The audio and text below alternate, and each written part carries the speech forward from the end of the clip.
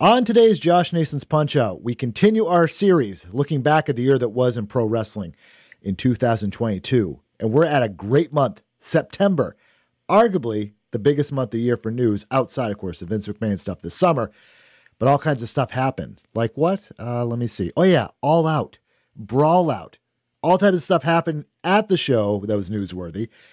New trios champions, new inner women's champion, all that good stuff. However, the big stuff happened after the show, something that could potentially change the course of AEW forever.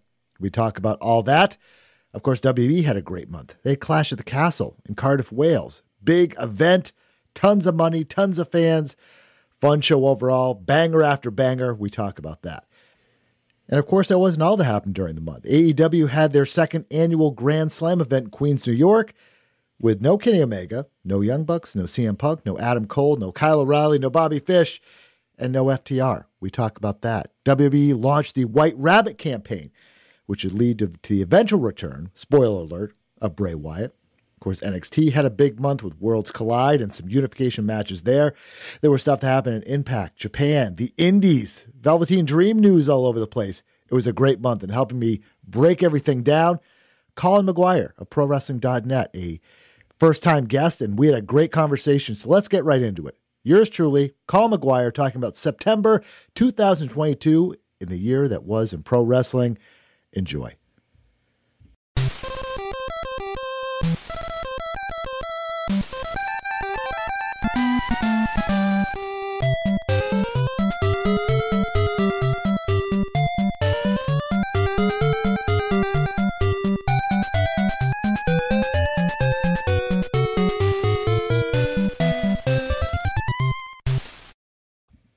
Well, the year in review series returns, pro wrestling, of course, and we are here in September. August, the summer is done. We say farewell to Fightful's Kate Elizabeth for now, and we introduce someone new to the show, another first-time guest. My favorite guests are always the first-time ones, and this one is someone I got to know a little bit over the summer via email and social media and such. His name is Colin McGuire. He is a wrestler for ProWrestling.net. Of course, we know Jason Powell as well. He does the Monday blog, which is McGuire Mondays, if I have that right. That's AEW, correct. He recaps AEW Rampage, New Japan Strong, and so on and so forth. Colin McGuire, welcome to the show. It is amazing to be here. It's so great to meet you and see you. And you have such a great background, I should say. That is because people cannot see this because this is not a video podcast. But yeah, that's my co-worker, Steve, who in my day job, this is a marketing campaign we did because he looks very similar to the Dos Equis guy. Is the best way to describe him. Mm-hmm. And it was the most reputable. So there's the most reputable man in the world for Dos Equis, the campaign they used to do. And for my job, we did an email, and he said it's the most reputable sender in the world. And the funny thing is, because you can see this, he kind of looks like him. He does, yeah. The original idea was someone that looks nothing like him. And I said, look, Steve, who's in the email, looks exactly like him. Why don't we just use him? And they're like, you think he would do it? I'm like, yes, I've worked with him for 10 plus years. I'm sure he would. And he had to fill these silly ads that we did, and he got a nice new suit out of it. So that actually turned out good for Steve. But I know you and I were talking about sets and things like that. You know, people have these video setups and also I'm very jealous. Of course, I'm looking at your set. We talked about this before. Your set being musical instruments and things like that. So I didn't even ask before. So you're a musician, right? The drums and organ and such. Yeah, I guess so. Yeah, I've been playing drums my whole life. Been doing that, and I also picked up piano stuff maybe in the last 2 or 3 years. That was kind of my pandemic thing, I guess, was figuring out how to play the piano. I'm not good at all. I don't want to false advertise myself on any level, but you know, it was kind of fun when you were kind of stowed away for months on end to noodle around on a piano or this weird church organ I have behind me. Yeah. That is also, we should say, is flanked by Jim Ross's autograph. That's right. Yes. So awesome.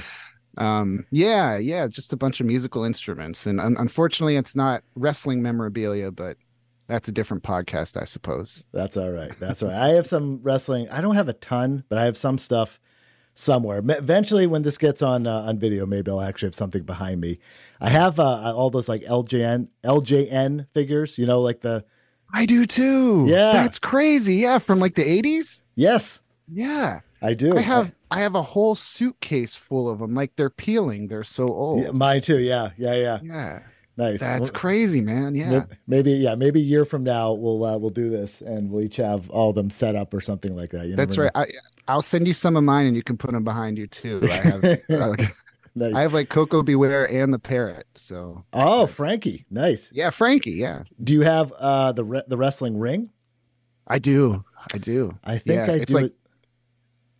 It's held together by tape at this point though. Yeah, I have a ring, but yeah, I don't think of any of the ring posts and things like that. Yeah. And my I wouldn't say this isn't my like holy grail, but did you ever see? I think I've asked this to people before. You ever see the old AWA figures from like the 80s and the old ring? Have you seen that before? I have seen those. Yeah, I haven't seen them in the wild. I've just seen them on the internet. Yeah, I saw them. Friends of mine had them like years when I was a kid growing up. And I always remember that because it was so random because it wasn't like AWA, it was anything we watched, right? It wasn't like available, but they randomly had this. I was so fascinated by them. Every time we go, they had like Road Warriors figures and things like that. But they were so much smaller than the other ones. Yeah. That's so cool, man. You're the only person that I've met who appreciates those old LGN figures. Oh, because I know it's sort of in vogue now for people to collect wrestling action figures, but man, you don't know if you didn't know back in the 80s and 90s what it was like to get those things. I know. Yeah. They're just giant and rubber and they hurt if you hit your brother on the head with them and things like that. So how long have you been, for those that are not familiar with it, how long have you been doing work with Pro Wrestling Net and how'd you get into it?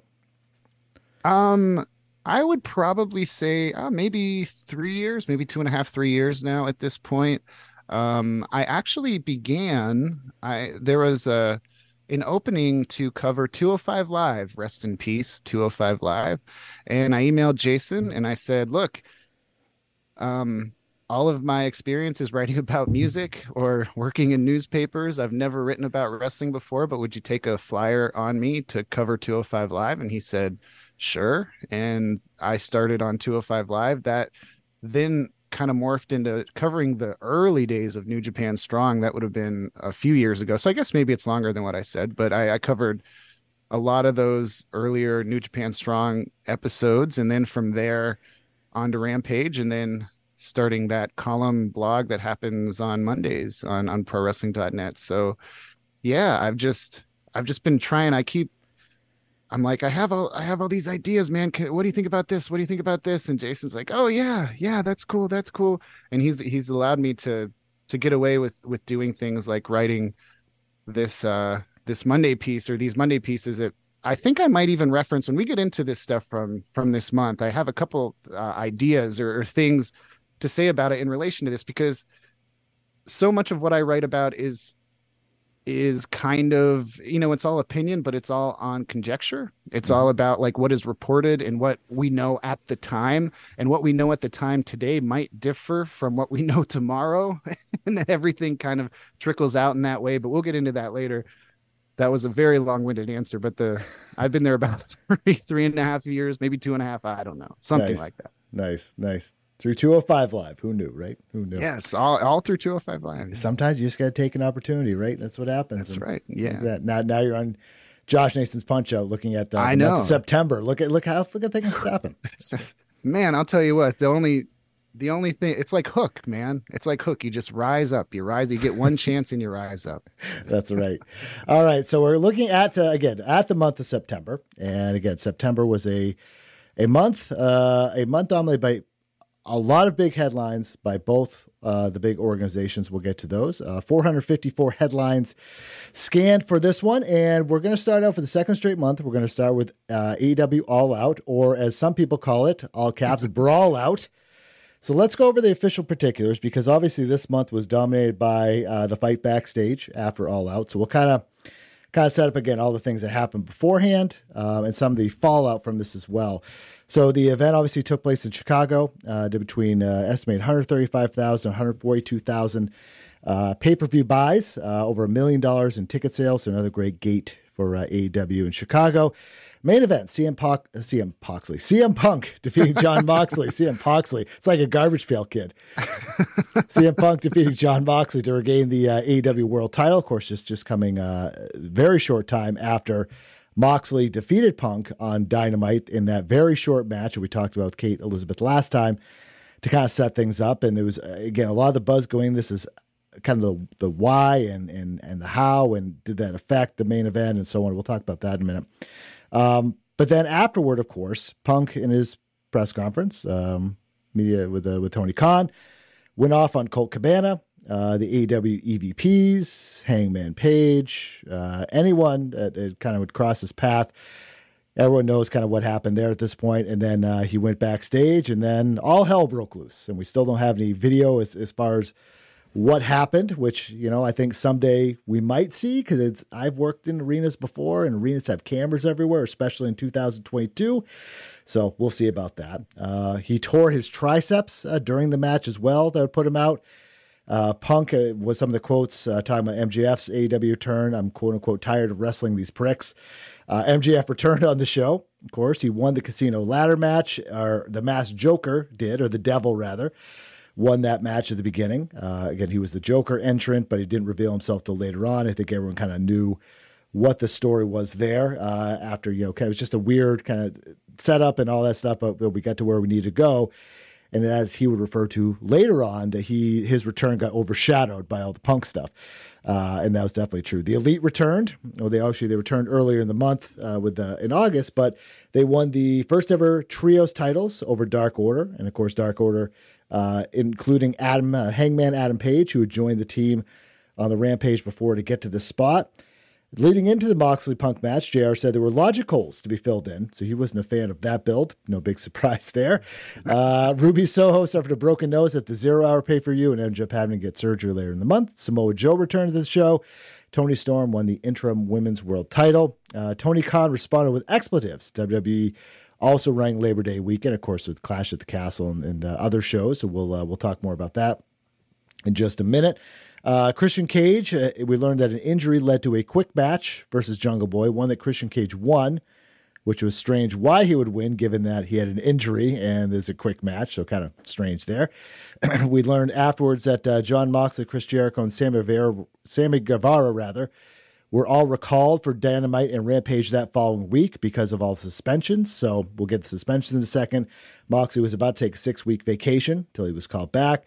We'll learn later that MJF was a neutral witness to this backstage altercation, of course. And, of course, the fallout. AEW vacating both the World and Trios titles. The Tournament of Champions was announced. And, of course, on that night, we saw new Trios champions crowned, being Death Triangle. Of course, in the vacation notice from Tony Khan, did not mention why. Didn't mention Punk. Didn't mention the Bucks by name. It was just kind of this weird thing. Punk, Omega, the Bucks were all removed from the AEW Dynamite Open. Earlier, and I had this note because going into this, there was this awesome promo by Ace Steel, and he had to pay an internal fine because he swore during the promo. If you had said that was the biggest thing going on that week for him, I would have said yes. And then, of course, days later, that would seem like the most minimal thing in the whole world. Tony Khan, we continue. Tony Khan said Punk had nothing to do. This is going into the pay-per-view. Punk had nothing to do with Colt Cabana being moved to Ring of Honor. Kenny Omega's appearance afterward on the Swerve City podcast was delayed due to unfortunate circumstances. Kenny Omega, there was a mixed reaction. Kenny Omega made a joke about kind of the 8 out of 10 wrestlers quip. I have to look up what that is, but I briefly I remember what that was.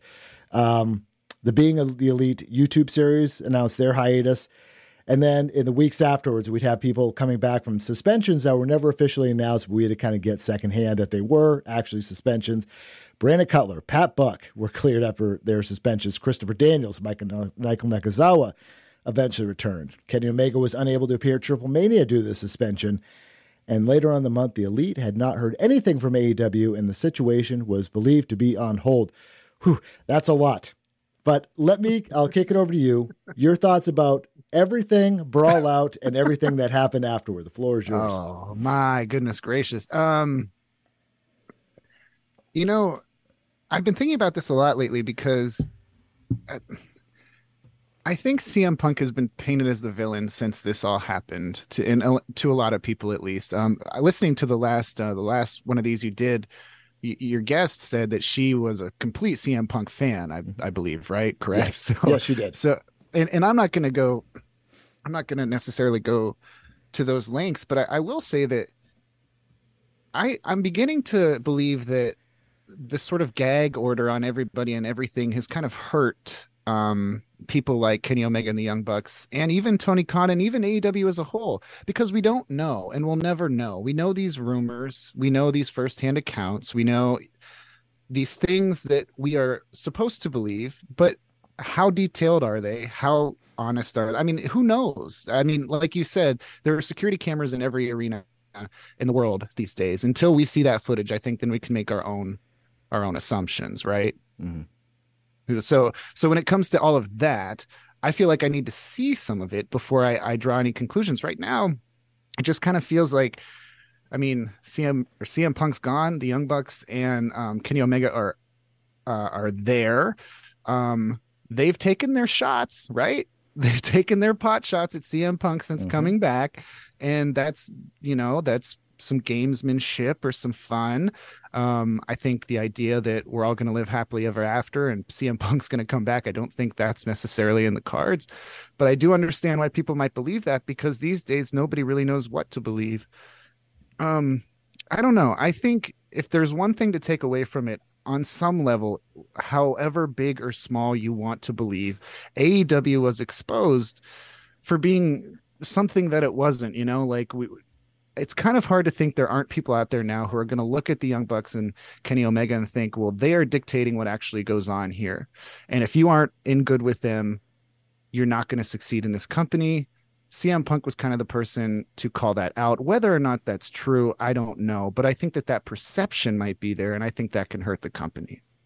Yeah, there was, again, looking kind of over all this stuff. I mean, obviously the Brawl Out stuff just took over everything. And again, they took over MJF's return. And if you again, you had told me in May that there was going to be a crazier situation like this, I would have said, how? Because remember in May, obviously there was all the MJ stuff around Double or Nothing.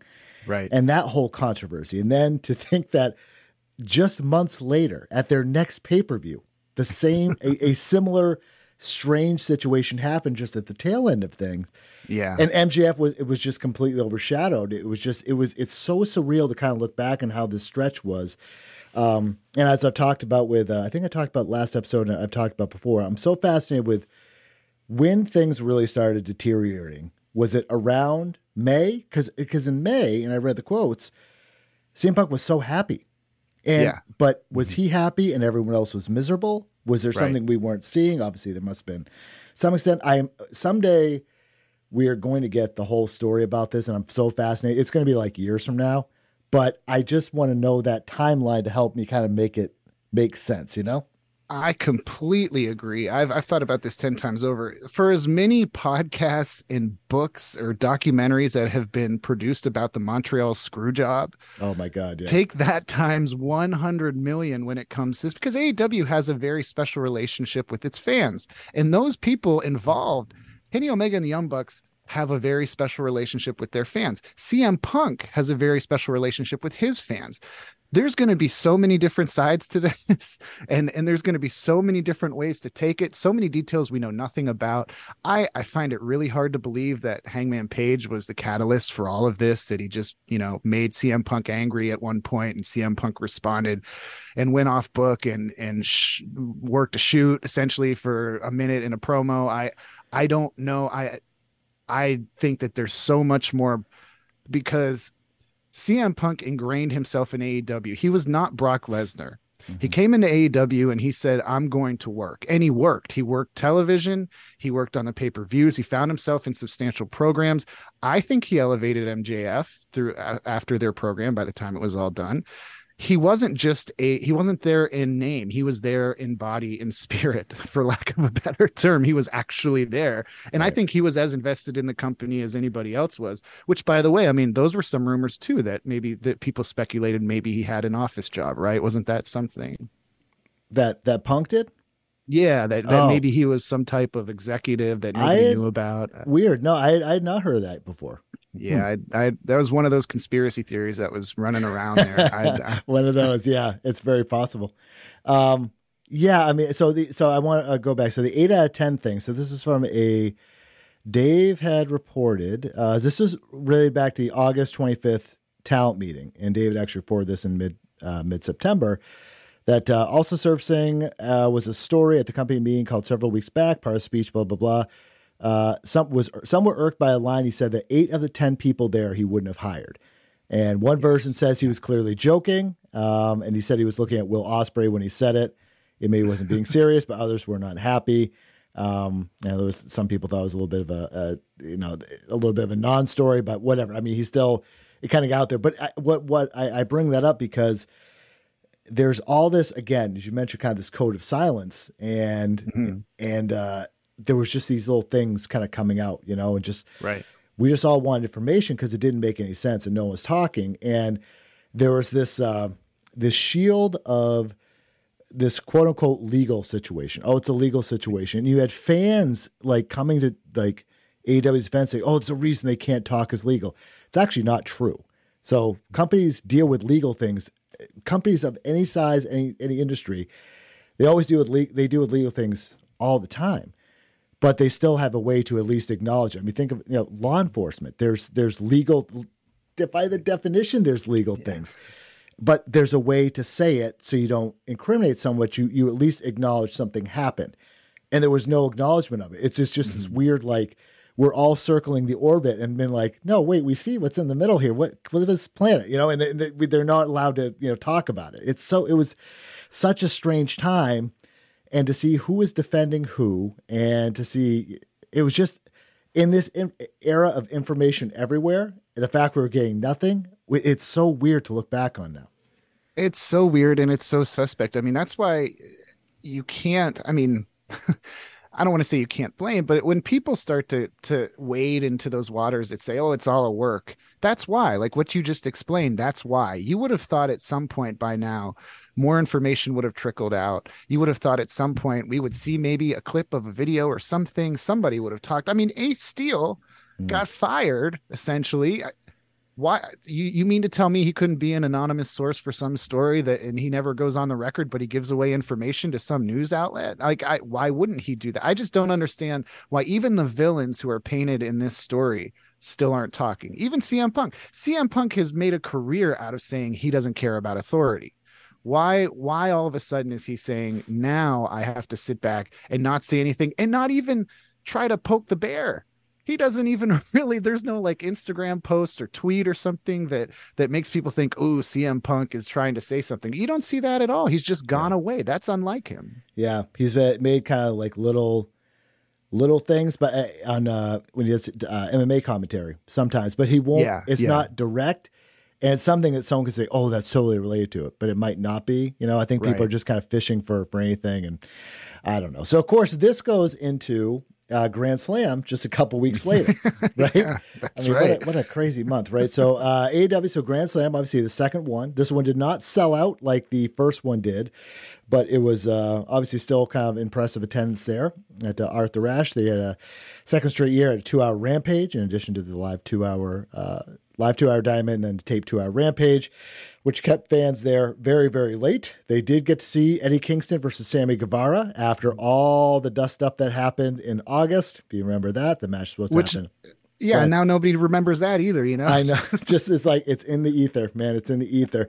On the show, Chris Jericho winning the ROH World title from Claudio Castagnoli. The Acclaim won the tag team titles in the second of their eventual trilogy with Swerve in Our Glory. Kind of a fun moment there. Again, you can argue should they have won them at All Out, made the audible there, but regardless, they were able to get it in closer, I guess, their hometown for whatever that's worth in Arthur Ashe Stadium. Saraya made her debut. It was later learned that she signed a 3-year deal with the company, coming out doing a run-in with runoff Britt Baker. Did not get physical.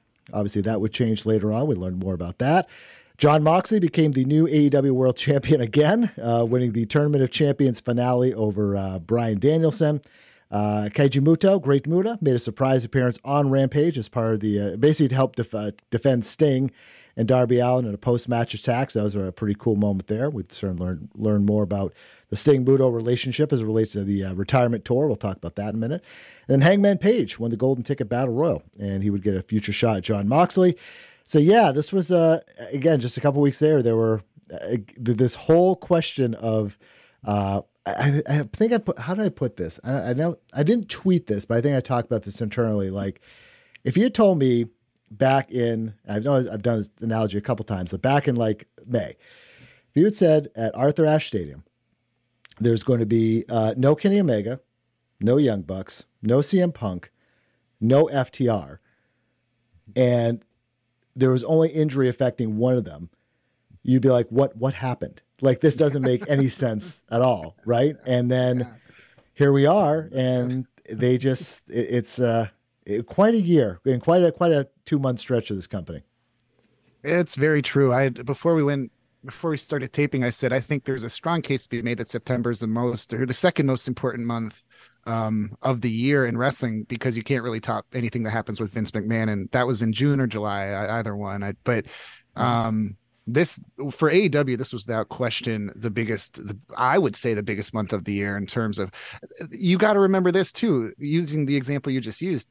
Remember when the MJF stuff happened before Double or Nothing, or when like Wardlow, we didn't know if MJF was going to show up, and did he get on the plane? And it was like 24 hours of people tweeting, he got on the plane, he didn't get on the plane. We saw like all that stuff. Mm-hmm. And it was the biggest controversy. By the time this came around, nobody remembered any of that. Nobody had any recollection of MJF, kind of going off on his own thing and then going away and all of that, because he made his return and it was completely overshadowed by what happened. Then we get to Grand Slam, and Grand Slam was a really good show, especially considering the roster they had. They didn't have those names you just listed. If you don't have those names and you run Arthur Ashe, it's a tough ask. And they still did a really good job with it. And they actually ran the company like that for, the last 3 months of the year, essentially. And it worked. I mean, to me, it shows how deep of a roster they have. And now I wonder the Bucks and Kenny are going to be in 6-man tag action, or in that world, for the foreseeable future, it seems. Mm-hmm. I think we all probably think they're going to win that best of 7 series against Penta and Death Triangle. Sorry. Yep. So they're going to be over there. Punk's never coming back. That's pretty much what we all believe. But you still have Danielson. You still have Moxley, who I guess is never going to get that vacation. You have Hangman Page. I mean, these are all people who carried this company through this time. And Grand Slam turned out to be a much better than expected show, I think. Yeah. Yeah. And I should have mentioned also for Grand Slam, no Adam Cole, no Kyle O'Reilly, no Bobby Fish, like that whole thing. Yeah. And I assume, they were going to be leading.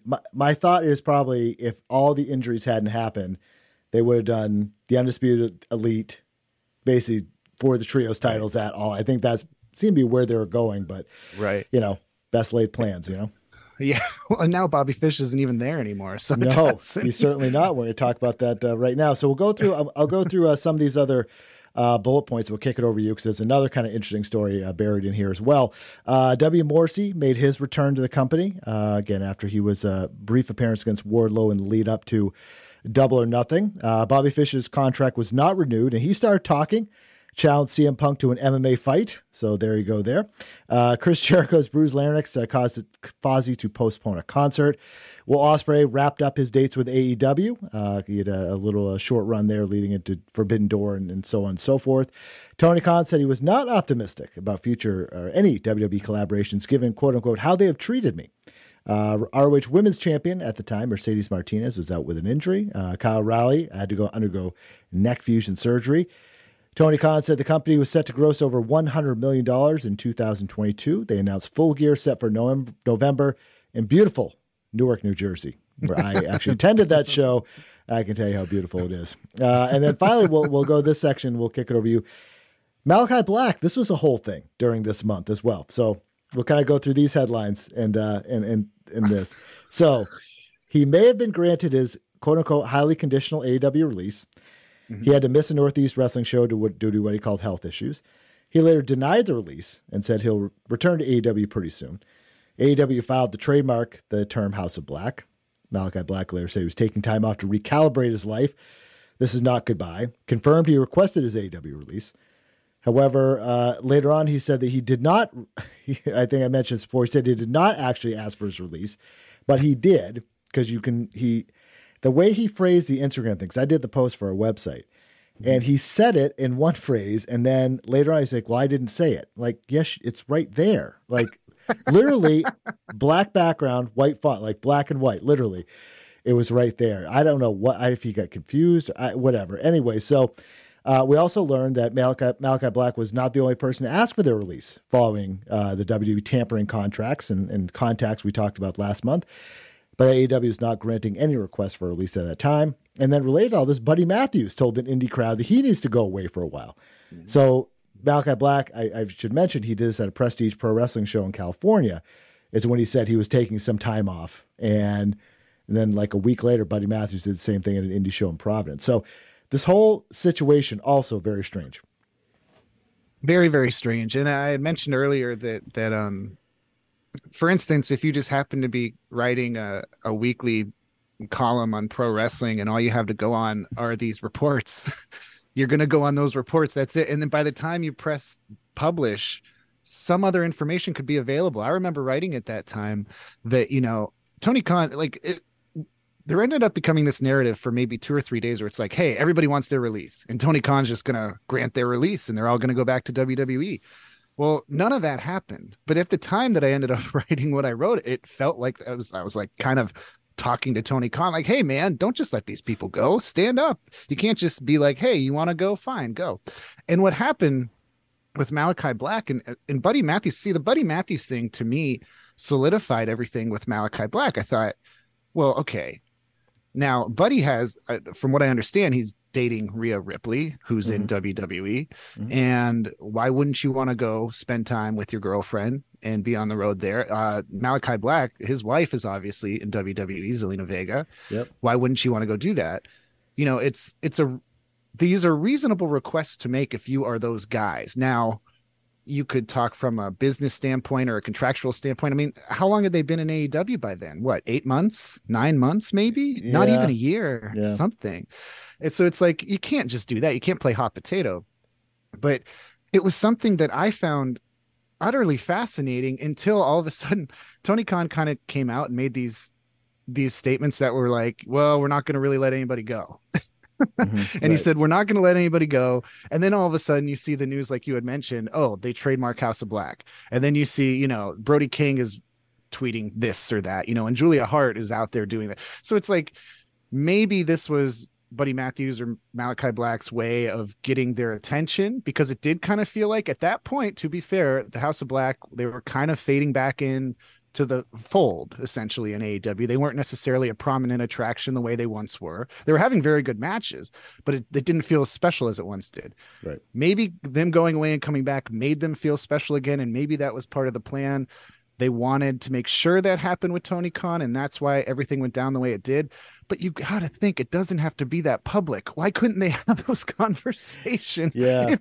If you are a superstar on national television in a prominent wrestling company, you don't have to make an announcement to some indie show with, I don't know, 800 to 1,000 people in it and saying, I'm going to step away and then see what the internet does. These guys aren't naive. They aren't ignorant. They know how people are going to respond to that, right? Yeah, you would think so. Yeah, it was, I think this is, we'll see where things are with the company a month from now. I'm not like a doomsayer or anything like that. When, I don't follow the rating pattern and say, oh, they're down. I try, you try to take kind of the long view, but we'll see kind of where they're at with a lot of these internal relations a year from now. Because as we talked about in July and talked about this month, these are 2 very tumultuous months. And they made some promotions and they made some changes, and we'll see if they work. And that some of these issues like this, you always have the potential that things like this will come up, but hopefully they're minimized and maybe less public. Obviously, the wrestling media loves this stuff because it's catnip, but there's also a lot of bad information. Like, it's hard to be able to tell where the information is because nobody talks. Exactly. I guarantee you, if there are 52 columns a year that I write for ProWrestling.net, 30 of them sound like I'm a complete idiot at this point because I'm responding to the information that's out there at that time. And especially a year like this when reports were contradicted almost immediately or a day after, or you had talent coming out and speaking, and then you had executives coming. I mean, it was just insane the way these stories turned around all of the time. Agreed. All right, let me go over the rest of the month and kick it over to you. Chris Statlander underwent knee surgery, going to keep her over the shelf quite some time. Daniel Garcia won the Ring of Honor Pure Championship on AEW Dynamite. Chris Jericho revealed that Jake Hager signed a contract extension. Lucha Brothers versus Briscoes dream match was pulled from Warrior Wrestling 25, indie promotion out in Chicago after AEW ROH quote-unquote consultation. That was what called. And Eddie Kingston was sent instead. Coming out, so they're finally going to make their Seattle, Washington debut in January 2023, the first of many debuts in the West Coast and other places set for the early part of the new year.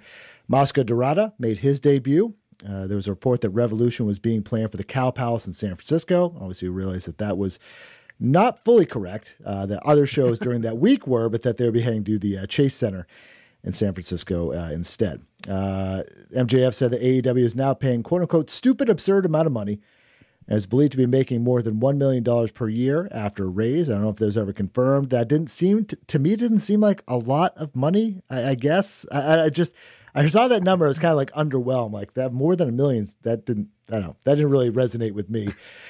Tony Khan said the real crown jewel of wrestling is the Northeast U.S., not quote-unquote some BS overseas in Saudi Arabia. Chris Jericho detailed how he lost 31 pounds in 8 weeks. Juice Robinson made his AEW debut. Again, Sting announced to participate in the Great Muta's retirement match in Japan. One of the matches, anyway. Tony Khan said that TV taping attendance was voluntary for AEW talent that were affected by Hurricane Ian. That was a big thing. AEW Battle of the Belts 4 was set to air live after Rampage for the first time. Bandito was offered a full-time contract after his very well-received match against then ROH champion Chris Jericho and AEW Dynamite. Then Rush officially signed his full-time deal with AEW. Thoughts on any of that? Oh, wow. There's too many. I think I don't know. First of all, I want to know how Chris Jericho lost all that weight because that's still a story for me. What he said, he switched to vodka. Was that it? No, yeah, right. Yeah. He said, it was this diet center that he had got hooked up with through a friend, and they have a few places nationally, but it's just very, very small portions of things. And he did an interview, I think it was with Men's Health, but some other people like Taz is on it. He's lost a ton of weight. Some other guys in AEW have as well. Yeah, so it's a whole program.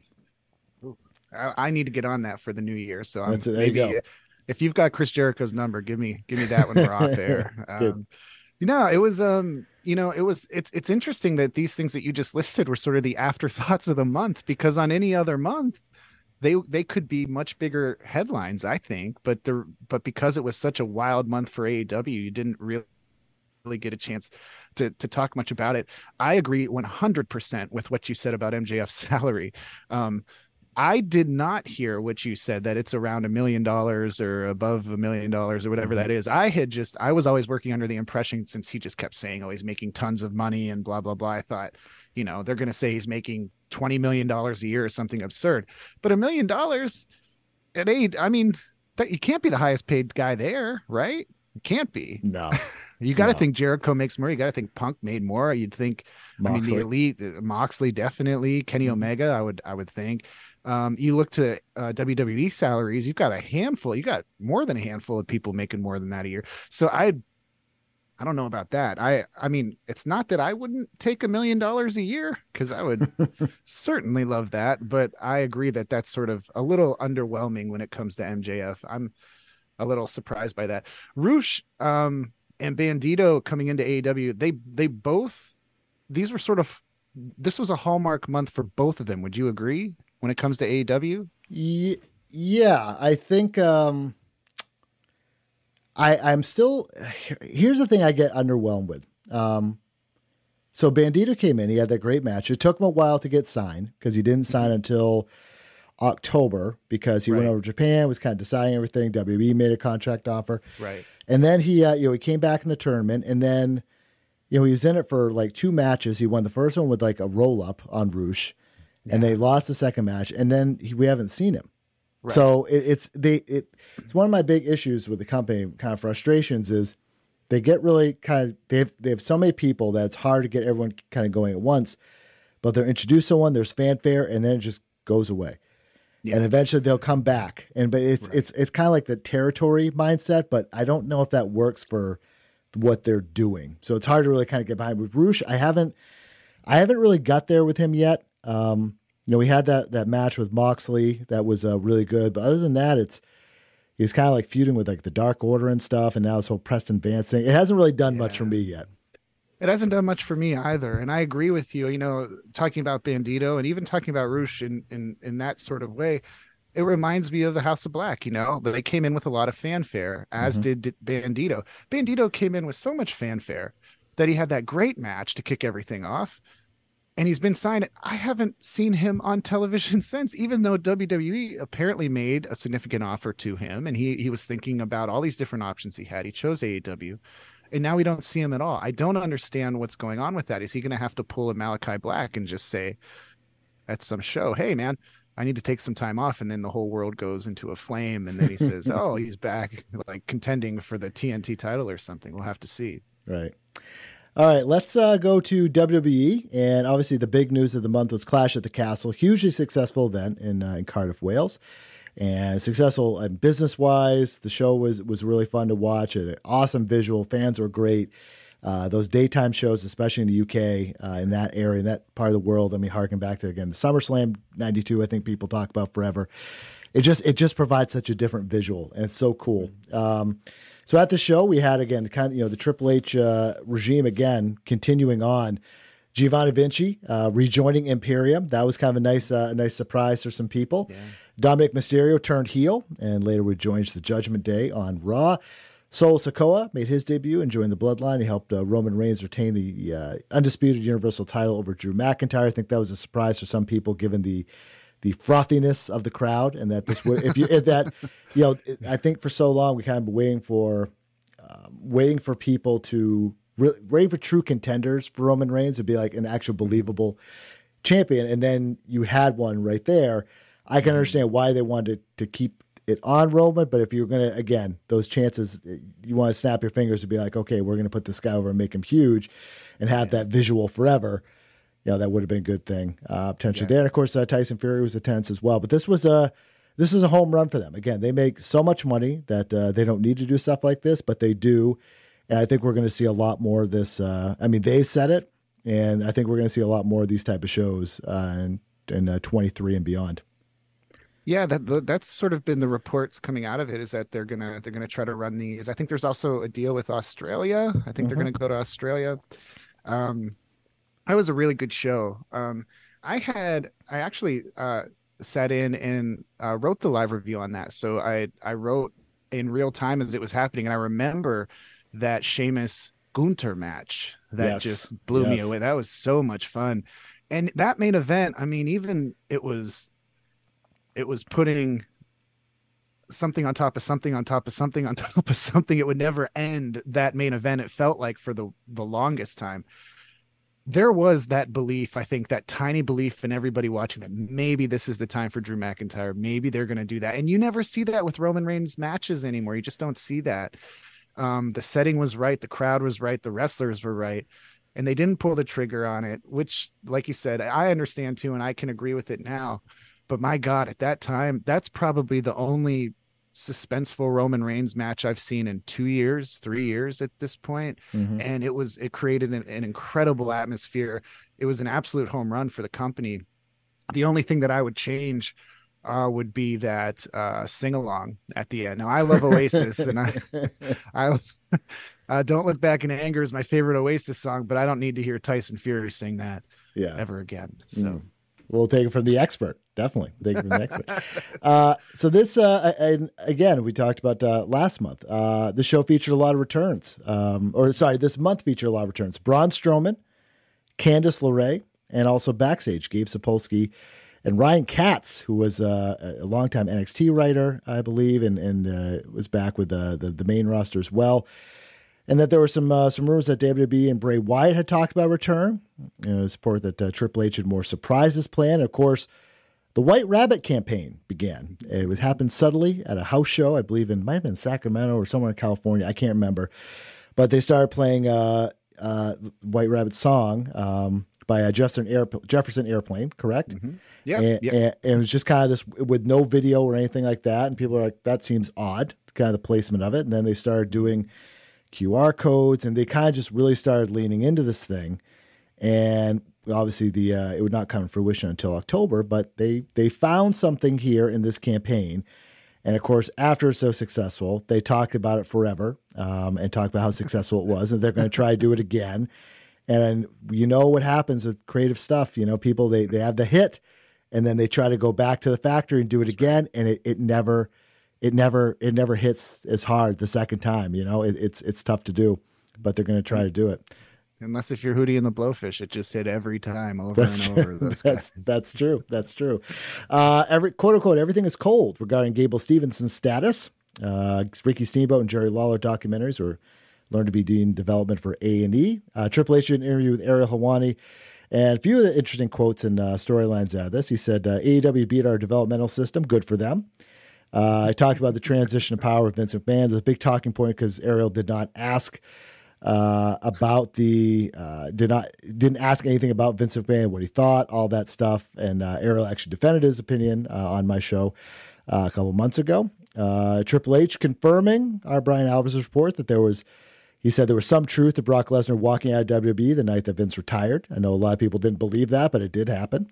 A Gable Stevenson idea for Triple H was scrapped with Triple H for WrestleMania due to Triple H's health. That was probably a good idea, just in case. And Triple H was promoted to Triple H and Triple A. That'd be a show. And he was officially promoted to Chief Content Officer. And I threw this line in here because Jericho responded to part of this. He said simply, "NXT sucks." That's what one of his quotes was going on throughout the month. Seth Rollins opened up about his real life issues with Matt Riddle, dating back to a 2019 Instagram post for Riddle's now ex-wife, I guess, kind of body shaming Becky Lynch and some of the other female stars. So it was an interesting interview where he opened up about some of that stuff and that they keep it professional in front of the cameras, but that not really ever going to go out for pizza, I believe, is what the expression they used. Royal Rumble was returning to San Antonio's Alamo Dome. Pat McAfee's commentary role was put on hold due to his ESPN College Game Day job. Becky Lynch said that Triple H thought that WWE was quote unquote swimming upstream with her as a heel, so they actually moved her back to be a face, which made a lot of sense. The company promoted Shawn Michaels to be the Senior Vice President of Talent Development and Creative. The company hired former Las Vegas Raiders president as their EVP of Talent. Sasha Banks, still under contract at this time, made her modeling debut. Damage Control was crowned the new women's tag team champions. Roman Reigns versus Logan Paul was planned for Crown Jewel. And Reigns, when asked about facing The Rock at WrestleMania, if it works out, then I'm ready. We'll see if that actually happens. Johnny Gargano said his return was a no-brainer after the regime change. The company added 2 new members to their board of directors. Elias replaced Ezekiel on the internal roster, so that Vince McMahon brainchild was done. And then Erica, the Viking Raiders, had to be out of action due to a foot injury. Thought about that first chunk of stuff. That's a lot. Now, the biggest thing or the most entertaining thing for me, because I remember this and I thought about that. I just cracked up at the Paul Levesque line. I loved it. I absolutely loved it. Which one? Our AEW beat our developmental. It's so hypocritical. It's so, for so long he said NXT was not developmental. He said over and over again that was a third brand. They even built a whole Survivor series around NXT at one point. They weren't just developmental, they were a third brand. Mm-hmm. And then he comes out after all of this stuff happens and he says, congratulations, they beat our development. I just love it. There are a handful of people in wrestling I love when they get chatty. Hunter is one. Roman Reigns is one too. He's fun when he wants to be. Now, he doesn't give a lot of comments a lot of times, but he can be a lot of fun. But I do think at least one of the more substantial things when it comes to everything you just ran down would be the Bray Wyatt stuff. That this is when it began. This was the month where they started to tease it. And what I think we are realizing now, we are in December as we record this in late December. And I think, and I hate to say this out loud, but I think we can all fall in love with the idea of Bray Wyatt. But in practice, Bray Wyatt, Yeah. I don't know. I mean, this stuff right now with L.A. Knight or Eli Drake, whichever you're Eli Drake, right? It's Eli Drake. Yes. No, he's going by L.A. Knight again. He was going as Max Dupree, and then he moved back to L.A. Knight. Yeah. Okay. Eli Drake's from the Impact days. You're right, though. Yeah. That's right. This stuff isn't really working with it. I mean, L.A. Knight can talk. He's a good talker, and the Bray Wyatt stuff is a lot of fun. Teasing Bray Wyatt for so long was a lot of fun, and his re-debut was a lot of fun. I don't know where you go from here. I don't know what happens now. I mean, are they going to have a wrestling match? We would think so, right? Is LA Knight, I mean, the knock on the Bray Wyatt character now for a long time has been nobody comes out of those programs looking better than when they went in. How does LA Knight get out of this looking better? I don't see how that happens. Is he going to work with Roman Reigns eventually? How could that happen? Roman's not going to he's not going to lose to Bray Wyatt at this point. He's not, like, it's just not going to happen. If he does, it's not going to be for a very long time. So I don't know. I hope they figure out a way to make that work, because that was the problem before with Bray. Hopefully this time it works out better than it did before. The only other thing that I'll touch on that you mentioned were the re-debuts when it came to Braun Strowman and Candice LeRae. I think we can agree both have been kind of cold, right? Do you agree with that? Yeah, I think when everyone comes back, there's the nostalgia pop and people are excited. And then it's always, as we're just talking about Bray Wyatt, what do you do from there? Yeah. And there's intrigue for a bit. And I think with Bray, it's been, I think it's cooled off. I mean, again, we're almost at the end of the year and he hasn't wrestled yet. He came back in October, and it's just not as, it's kind of just, I think people are fooling themselves if they think this is as interesting. It's just not. And it's just, with Braun, it's, they got, it's almost like his, it was like he was he was injured and he came back. You know what I mean? It was not like he all of a sudden gets shot to the top. And with Candice, she's a great wrestler and someone that fits in that mix there. But again, I see people saying the same thing again about Gargano. That's kind of like, okay, like there was this assumption because Triple H in charge of creative that it was time to make some of these changes.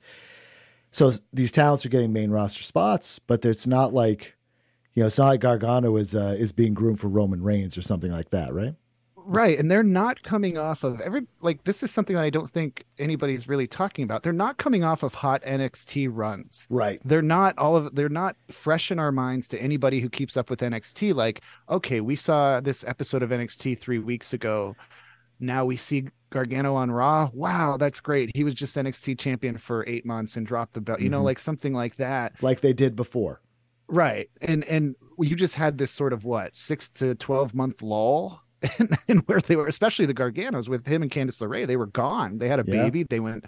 So, I mean, it's just really hard to keep that momentum up. And then in the case of Gargano, you're coming back to sort of be this comedy figure with Dexter Lumis, and the whole Lumis thing is so strange. It's so strange, and LeRae doesn't have really much of anything to do. The crowds aren't responding to her all that much. I don't know. I kind of feel bad for them in that sense. I don't really know where they go. I don't know where a lot of those people go. I guess we're moving to Braun Strowman. He's going to work with Gunther. He's that seems to be where it's going. It's probably. I don't know. I mean, I love Gunther's work. I don't really love Braun's work. So we're going to have to see how that goes. I don't know if that's going to work. Just a battle of two big men. I don't know. I mean, a lot of these rehires, I don't think have hit the way Triple H has wanted. And let's go over the rest of the month in WWE. Extreme Rules coming into shape. Ronda Rousey, Liv Morgan, Extreme Rules matches on tap. Riddle Rollins in a fight pit match. Drew McIntyre versus Karrion Kross in a strap match. And a good old-fashioned Donnybrook were among the new matches add to that show. There was this narrative about, or not narrative, kind of a story about what was going on with Hulu. WWE content was going to get pulled from Hulu on, as I wrote this, it was going to be on the Saturday, a random Saturday in September, and they kept getting pushed back because the deal was set to expire, kept kicking the can down the road. Eventually, they were able to sign a short-term deal that aligned with the other TV rights there. Hall of Famer Trish Stratus underwent surgery to remove her appendix, and it was also announced she was returning for season 2 of Canada's Got Talent. War Games making their debut on the main roster. 2 War Game matches announced for WWE Survivor Series. Triple H said he thought it would be, quote unquote, irresponsible for WWE to go back to using blood. See, there he is again. There he is. That's right. He discussed calling up Toxic Attraction or Gigi Dolan and JC Jane. There was some talk about calling them up to the main roster. That has still not happened in full yet. Speaking of Triple H, G-Generation X's 25th anniversary celebration was advertised for an October edition of Raw. Can't get rid of him. Drew McIntyre was pulled from house shows due to food poisoning. The company reached a licensing deal to sell custom SEC title belts. A report came out that Dr. Chris Amon, famously known during the Punk Cabana lawsuit, no longer with the company. Robert Roode saying he hoped he had a quote-unquote successful trip to the orthopedic office. And we still kind of would get more details about what was going on with him in later months. Vince McMahon documentary, unauthorized, of course, set to air initially on Vice TV in October. That would not happen until December. There was lots of concern about Randy Orton's back injury. There was talk of Day One being scrapped. That would eventually be true.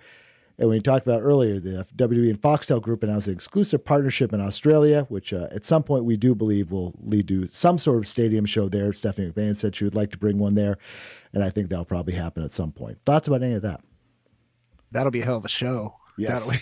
That's going to be, they're going to cram 100,000 people in something, and it's going to be wild. It's going to be cool. Yeah, it's going to be very cool. There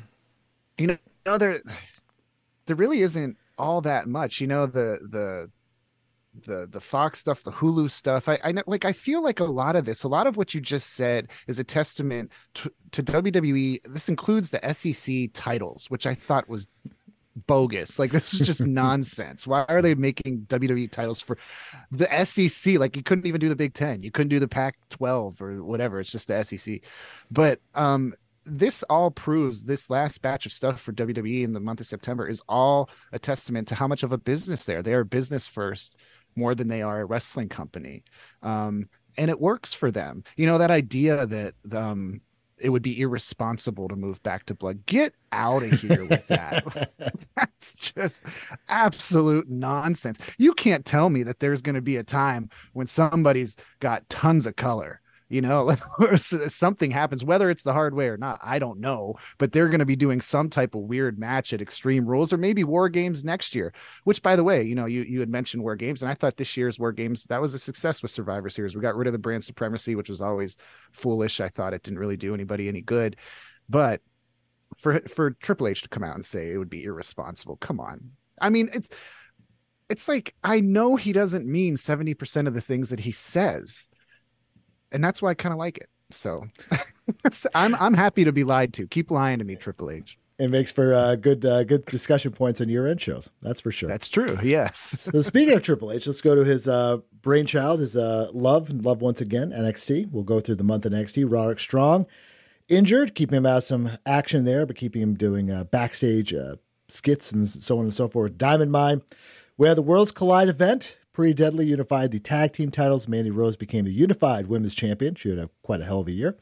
Braun Breaker was crowned the unified champion, defeating Tyler Bate. The company changed their logo away from the very colorful one back to the black and gold color scheme. That was a lot of buzz on Twitter that day. Oro Mensah and Sol Ruca were making their debuts on the main show. Sol Sikoa won the North American title. However, it was vacated days later, and then a new champion was announced to be decided at Halloween Havoc. Ilya Dragunov appeared on NXT TV and confronted both Braun Breaker and JD McDonough, leading to a match down the road with them. Excuse me. Veer Mahan and Sangha reformed Indus Sher at a WWE NXT house show. Yulisa Leon underwent surgery. Several house shows were postponed due to the aforementioned Hurricane Ian. Shawn Michaels said that NXT is still reaching out to indie wrestlers and talent from Japan. There was a report that Carl Fredericks, formerly of New Japan Pro Wrestling, was spotted at the Performance Center. The company filed trademarks for NXT Global and NXT Europe. Tony Angelo said he would be back soon after suffering what would turn out to be a minor injury that would keep him out, I believe, for a couple weeks. And then the aforementioned Mandy Rose announced her engagement to Tino Sabatelli, someone you would see in pictures just a few months later. That would result in Mandy Rose being released from the company. Thoughts about the month in NXT? Welcome to McGuire's Mondays, ladies and gentlemen. Mike, as we tape this, my column went live today, and everybody hates me for it, so we won't spend too much time on that. I love it. But thank you. I want to get to. Do you know anything about Ilya? We haven't seen much of him. Is he injured? Do we know I why he's gone? I think he is injured. I will Okay. look that up while you give thoughts on anything else from Okay. him. Yeah, I mean there was boy, there's a lot there. I'm beginning to think that renaming or folding NXT UK into NXT and having those unification matches, those phony baloney unification matches, and then saying we're going to have NXT Europe. I don't think we don't have much more detail on that since all of that was announced. Now, obviously that's probably going to take a while to figure out, but there's something about me that thinks we may never see NXT Europe. That just may never happen. And we just got rid of NXT UK because we thought we're just going to get rid of NXT UK. What do you think about that? I think it's definitely happening. Okay. Oh, wow. I You yeah, have inside information, don't you? yeah, NXT. I know of somebody. I know of somebody that has been thought of as maybe a good coach there. Okay. Is So it you? I can neither confirm nor deny. No, not me. Okay. I am not moving to Europe. That's for sure.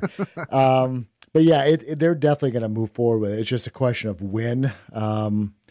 I haven't heard any timeline or anything like that, but they have to get they keep saying, Shawn Michaels keeps saying infrastructure. So I think that means people to work, what they want to do with it. And, they're going to do, is it a performance center? Is it going to be based at a certain spot? And one of the things that he also said is they don't want it to be just, I'm kind of paraphrasing, doesn't want it to be just focused in the UK. He wants it to really be Italy, Spain, Europe. he wants it to be like that whole region over there. That's the goal of it.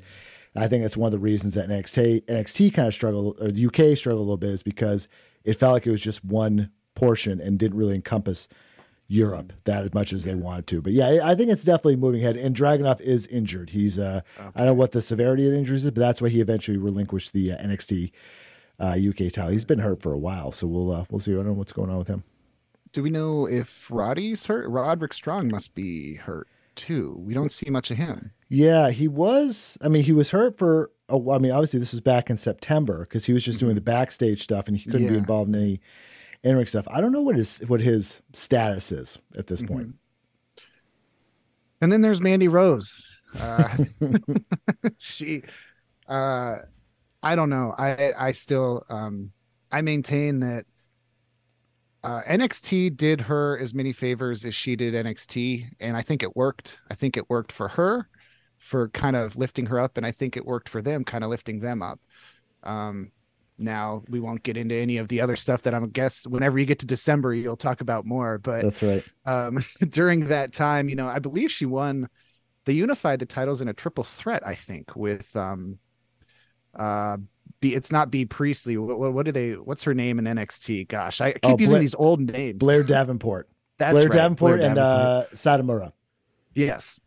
And Miko Satomura is a legend. Like, she's an absolute legend. I think we all could have loved to see her get that win, but we knew what was pretty much going to happen there. In NXT, the big news of this period, of course, was the color change. I don't think it really mattered at the end of the day because they're still in that setting. It still looks like the 2.0 arena, whatever you want to call it. And I think until they sort of change the visuals, it's gonna be like that. So I don't know. I mean, it was pretty much a stagnant month as far as I'm concerned, outside of the unification matches when it comes to NXT and changing the colors out of the fluorescent, I don't know, it was pink and green and all that nonsense. Yeah, it's like the Jackson Pollock, like everything just splattered, a bunch of color. Yeah.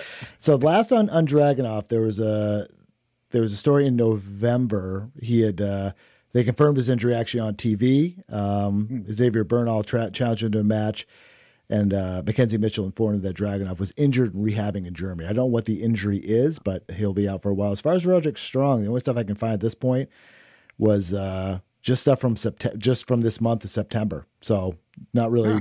So must be I don't say severe injury, but something that's obviously going to keep him out for a while, or maybe they don't have any plans for him. I'm not really sure. So we'll have to see what happens there. Not a lot going on with Impact. We'll go over this list. Aussie Open, Yuya Uemura made their debuts for the company. Joe Hendry was signed. He had been away for several years. Big Scottish boy, and eventually win the Digital Media Championship. D'Lo Brown no longer with the company. Good Brothers said they were keeping their open for an Impact return. Not really. No, they aren't. maybe down the road, who knows? Years and years from now, of course.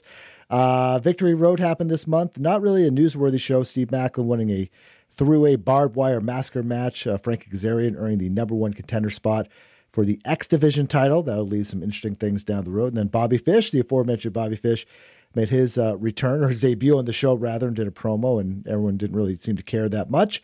The Kingdom, the OGK, and versus the Motor City Machine Guns. Tag team title match was set for October's Bound for Glory, as well as a Call Your Shot Gauntlet returning, and Raven being inducted in the Hall of Fame. Thoughts on any of that?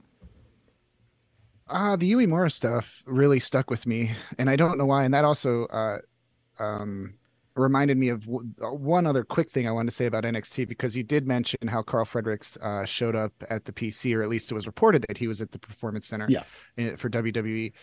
And I've been wondering where he's going to end up. I kind of thought that might be it, but we haven't seen him, right? He's doesn't look like he's going to be on NXT. I don't know. Do you know? Yeah, I don't know what his deal is right now. Good question. And it's it's the same. I was very surprised when I saw Uemura show up on Impact, because I mean, New Japan and Impact has this weird relationship where they really are sort of synergized. I mean, they have a lot of turnover. It's pretty much a lot of New Japan people being on Impact television, and that's kind of it. But I guess you do see some Impact people over there, at least on New Japan Strong. But I don't know. I just have this feeling, and it could be wrong, and it could be entirely biased, and maybe I'll regret saying it, but it's like when I saw Ryu Uemura on Impact, I was like, oh man, don't get lost in that shuffle. Please don't get lost in that shuffle. I was really worried for him. And I don't think, have we seen him a lot on Impact since then? I don't really know. We've seen him a ton. Yeah. No, they have a pretty good arrangement with him that you mentioned. And they've had all year, they've had a ton of people kind of coming in from New Japan, doing short runs and then leaving. He was, I think he was part of the X Division title tournament just wrapped, but didn't really make much of an impact, pun fully intended on that one. But yeah, I mean, I think he was just a guy that they wanted to feature in a few matches, give him a couple wins, but not do anything that serious with, at least at this point. Yeah, and I don't know. I wonder how much good it does now. I would also think when you get to December, you're probably going to talk about that Josh Alexander match that just happened, the 60-minute match that was really, really good. And Impact is capable of putting on good shows and have really good matches, but they're also capable of just completely throwing somebody to the wayside, and somebody is young and sort of still trying to build his career up as Uemura. I'm just a little worried about that. But outside of that, yeah, it was a pretty Joe Hendry. I love Joe Hendry. You mentioned him, big dude, love him. But there really wasn't much going on in Impact. That's kind of how it goes, though. They tape pretty much once a month or twice a month at this point. You know everything right away. So God bless them, but there really wasn't much to talk about there. Let's flip to Japan. Are you a big Japanese wrestling watcher? Yeah. I mean, I cover Strong. And that's right. Yes, that's right.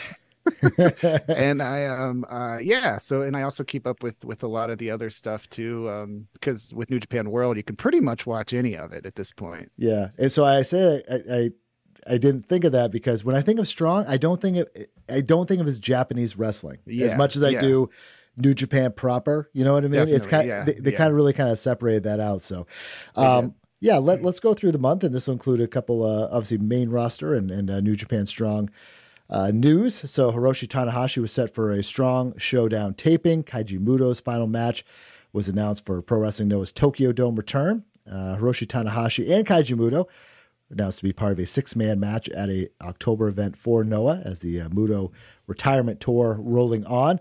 New Japan launching Tamishi brand, I believe that's how you pronounce that, for the Oceania market. And Jeff Cobb was announced as the first talent that was going to be appearing on that show. Company announced they were holding World Tag League and the Super Junior Tag League tournaments at the same time.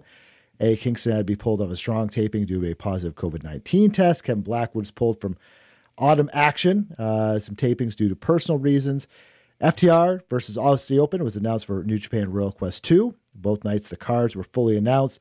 However, not airing live on Fight, just on New Japan World. I put this in here not for big news, but just because I love this match, this idea of a match, a tornado dog cage survival match set for New Japan, Burning Spirit and Beppu. New Japan announced a second October pay-per-view for New York City. Obviously, that would be the Halloween shows that they did. New Japan canceled several Burning Spirit events due to a typhoon over there. Kushida diagnosed with a very painful hand, foot, and mouth disease. It was pulled from at least one New Japan event and actually returned to many New Japan events because I have never had that. I have had friends that have had it that are adults, and it is the absolute worst. My daughter's had it, not as bad, but if you get it as an adult, it is the absolute dirt worst. I will tell you that much right now. Kyrie was announced for the IWGP Women's Championship Tournament. Chaos, 3 members of Chaos, rather, Hiroki Goto, Yoshihashi, and Yo, winning the New Japan 6-man tag team titles during the month. The company added 3 matches to Declaration of Power. And again, Sting was announced to be participating in the Great Muda's retirement match. Thoughts on any of that? You started with Hiroshi Tanahashi showing up on a New Japan Strong taping. Yes. And I will keep this brief because I feel like I've rambled too much already, but I've covered a few New Japan Strong tapings when they've been in Philadelphia here. And I think it was the last one that I covered. The main event had Tanahashi in it. And if you're in Jersey, maybe you went to some of these tapings. I don't know, but it is so bizarre to be in a room because it's at the 2300 Arena in Philadelphia, which holds, I don't know, 800 to 1,000 people, maybe less, could be less. And you're in a room with Tanahashi, standing from me to my computer screen away, and he's just Tanahashi, like one of the most important Japanese wrestlers going right now, and he's playing to 600 people, and you're just like, what world is this? Why would you come be on Strong? I don't really understand this, but God bless him for it again. That's good for him. The Great Muda stuff to me is fascinating, and I love to see it. I love that Sting's involved. I guess Darby Allin's going to be involved too. Yes, Darby Allin's going to make the trip with Sting. And I think there are those rumors swirling around that the Forbidden Door will be open at the Royal Rumble and the Great Muda might be an entrant this year. Really? Don't know. I've just read that out there. That could be complete speculation, but I love to see that. Anybody who watched WCW back in the 90s loves Great Muda. Yeah. You have to. The Green Mist, everything that he did. Awesome. Yeah, it was the handspring elbow in the corner. Yeah, it was cool. It was something you never seen before at that time, or at least, I don't know, however old I was at that. I had never seen anything like it. So I loved it. So it's really great to see him sort of be able to do all of this. Outside of that, some of those like the dog cage match, man. So great. Such a great name for a match. I just love it. It really, really is. And I remember the Royal Quest stuff was a big deal at the time. There were so many people that wanted to see, I believe, wasn't it FTR and Aussie Open? Yes. And so like everybody wanted to see that match. And you couldn't unless if you had World, because it wasn't on Fight, or was it a pay-per-view? No, the Royal Quest, they put it on New Japan World the first time it was on Fight, though. It was a pay-per-view. Yeah. Okay. Yeah, because we had someone that covered it for us. Yeah. Yeah. So that's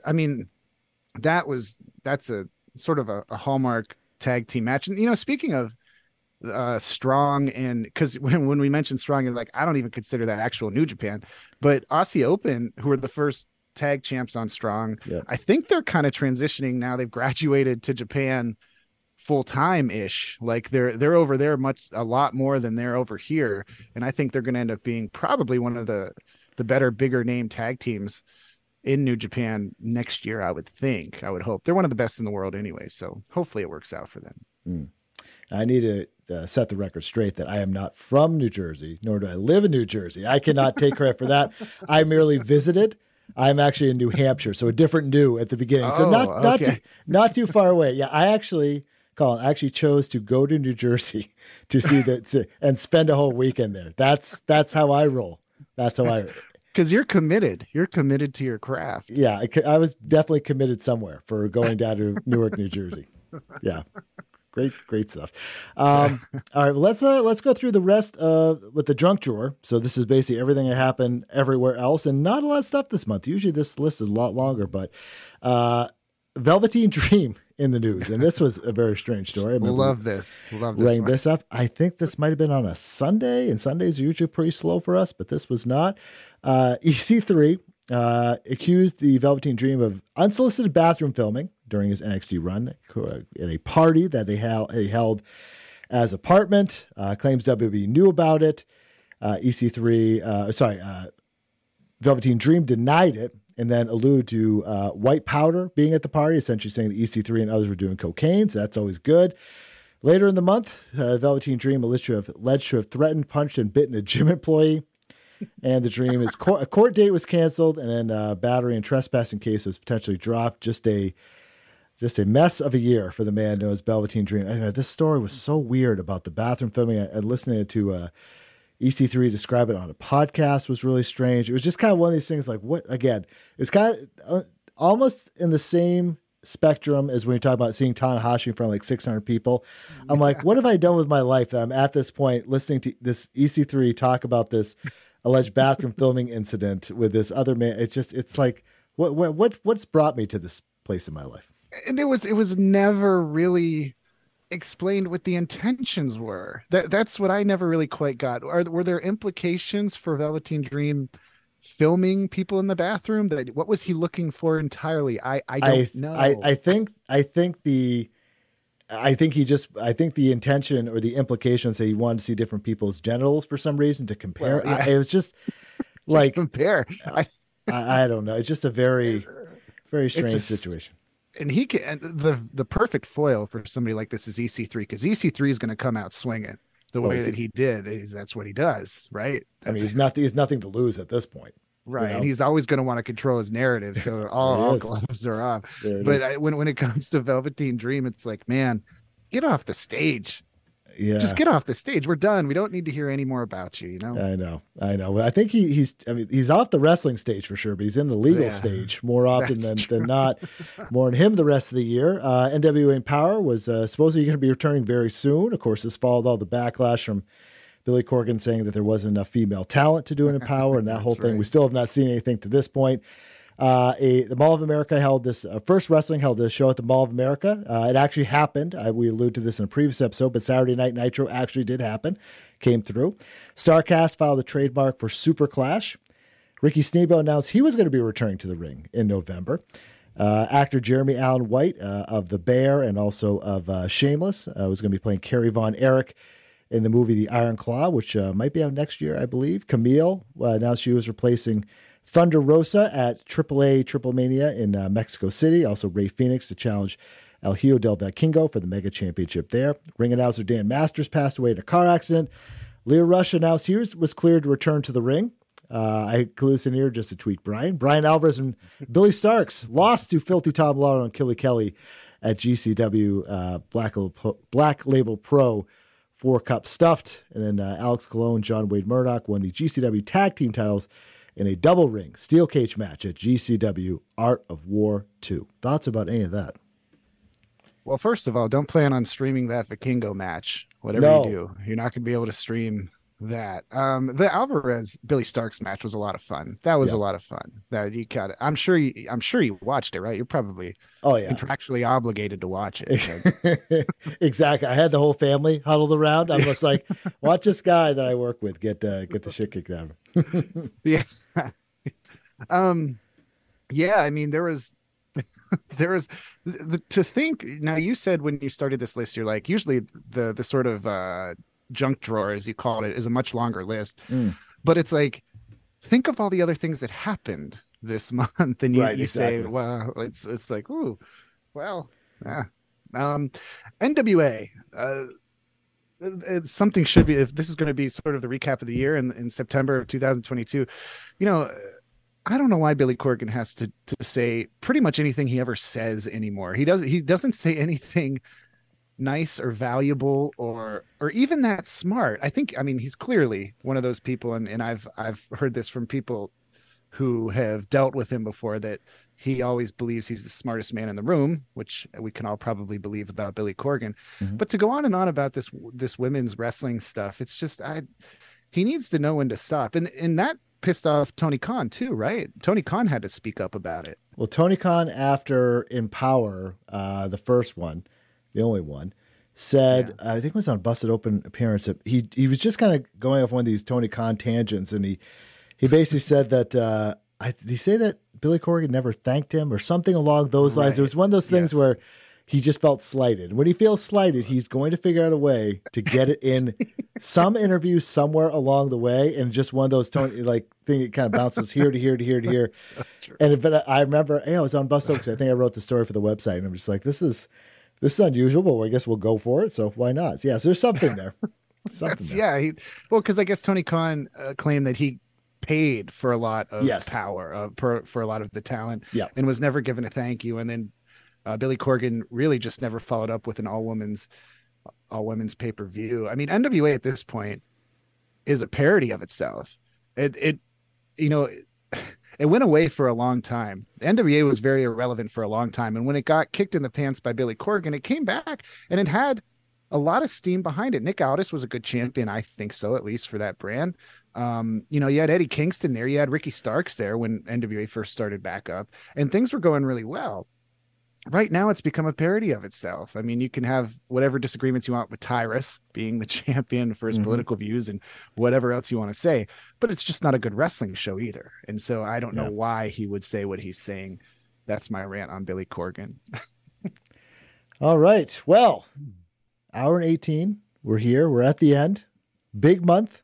Again, we talked about all the AEW stuff. We talked about Clash at the Castle. The AEW stuff could have taken up its own episode in its own right. Yes, I agree. Maybe that'll be part 2. That'll be the B-side. That's that's right, the B-side. Before we let you go, Colin, I want to give you a chance to plug away where people can. I know you mentioned your beloved Mandy Rose column you just put out, but on Monday, December 19th. But tell me, tell the people where they can follow you on social, where they can read you, and all the good stuff. The floor is yours. Yeah, you can follow me on Twitter at McGee's Mondays. That is named after McGuire's Mondays, a very creative name. Thank you very much for my Monday column, where I write about everything, including Mandy Rose and Mandy Rose and Mandy Rose every week, all the time. Mandy Mondays, yep. Mandy Mondays, very good. That was great. I also live review AEW's Rampage Friday nights at 10 p.m. on ProWrestling.net. I also provide an audio review. You can hear this voice, if you so choose, on Friday nights as well, talking about it. And then on Saturday nights, New Japan Strong, when that after that debuts on New Japan World, I'll write about that and I talk about that as well. So come check it out. ProWrestling.net is the site. And I guess that's all. I guess that's it. Great stuff. Well, it's been great having you on. I love the first time guest, and we'll definitely have you back. Yeah, this has been a lot of fun. That would be great. Yeah, that'd be great. Good stuff. Well, Colin McGuire, we'll bid adieu to September, and we'll bid adieu to you. Thanks so much for joining Josh Nason's Punch-Out. Thank you.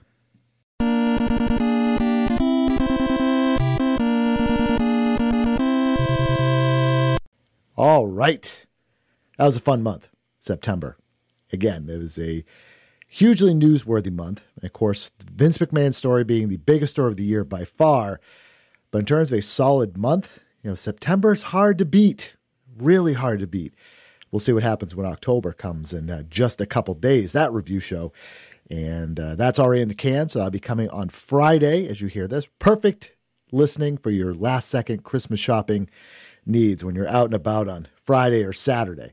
Or even Sunday. Hey, just put everyone to the side. Say you got to listen to Josh Nason's Punch-Out. Catch up on the scene, right? So we'll also have a MMA Year in Review show coming up, episode 3. I don't know. That will be coming out next week. And we'll have a November edition of the Year in Review show for Pro Wrestling coming out next week. And then the following after that, of course, we'll have the finales of both episodes, or both series, rather.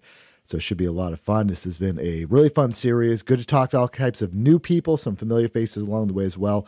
But this last stretch has been a lot of new faces, including my guest for October, who is a well-known wrestling personality on Twitter. I'll put it that way.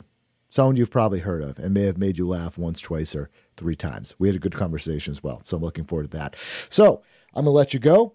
Had a lot of choices in your podcast day. I greatly appreciate the time that you spend with me or any of the fine guests here at WrestlingObserver.com. And until next time, which will be on Friday, insert catchphrase here.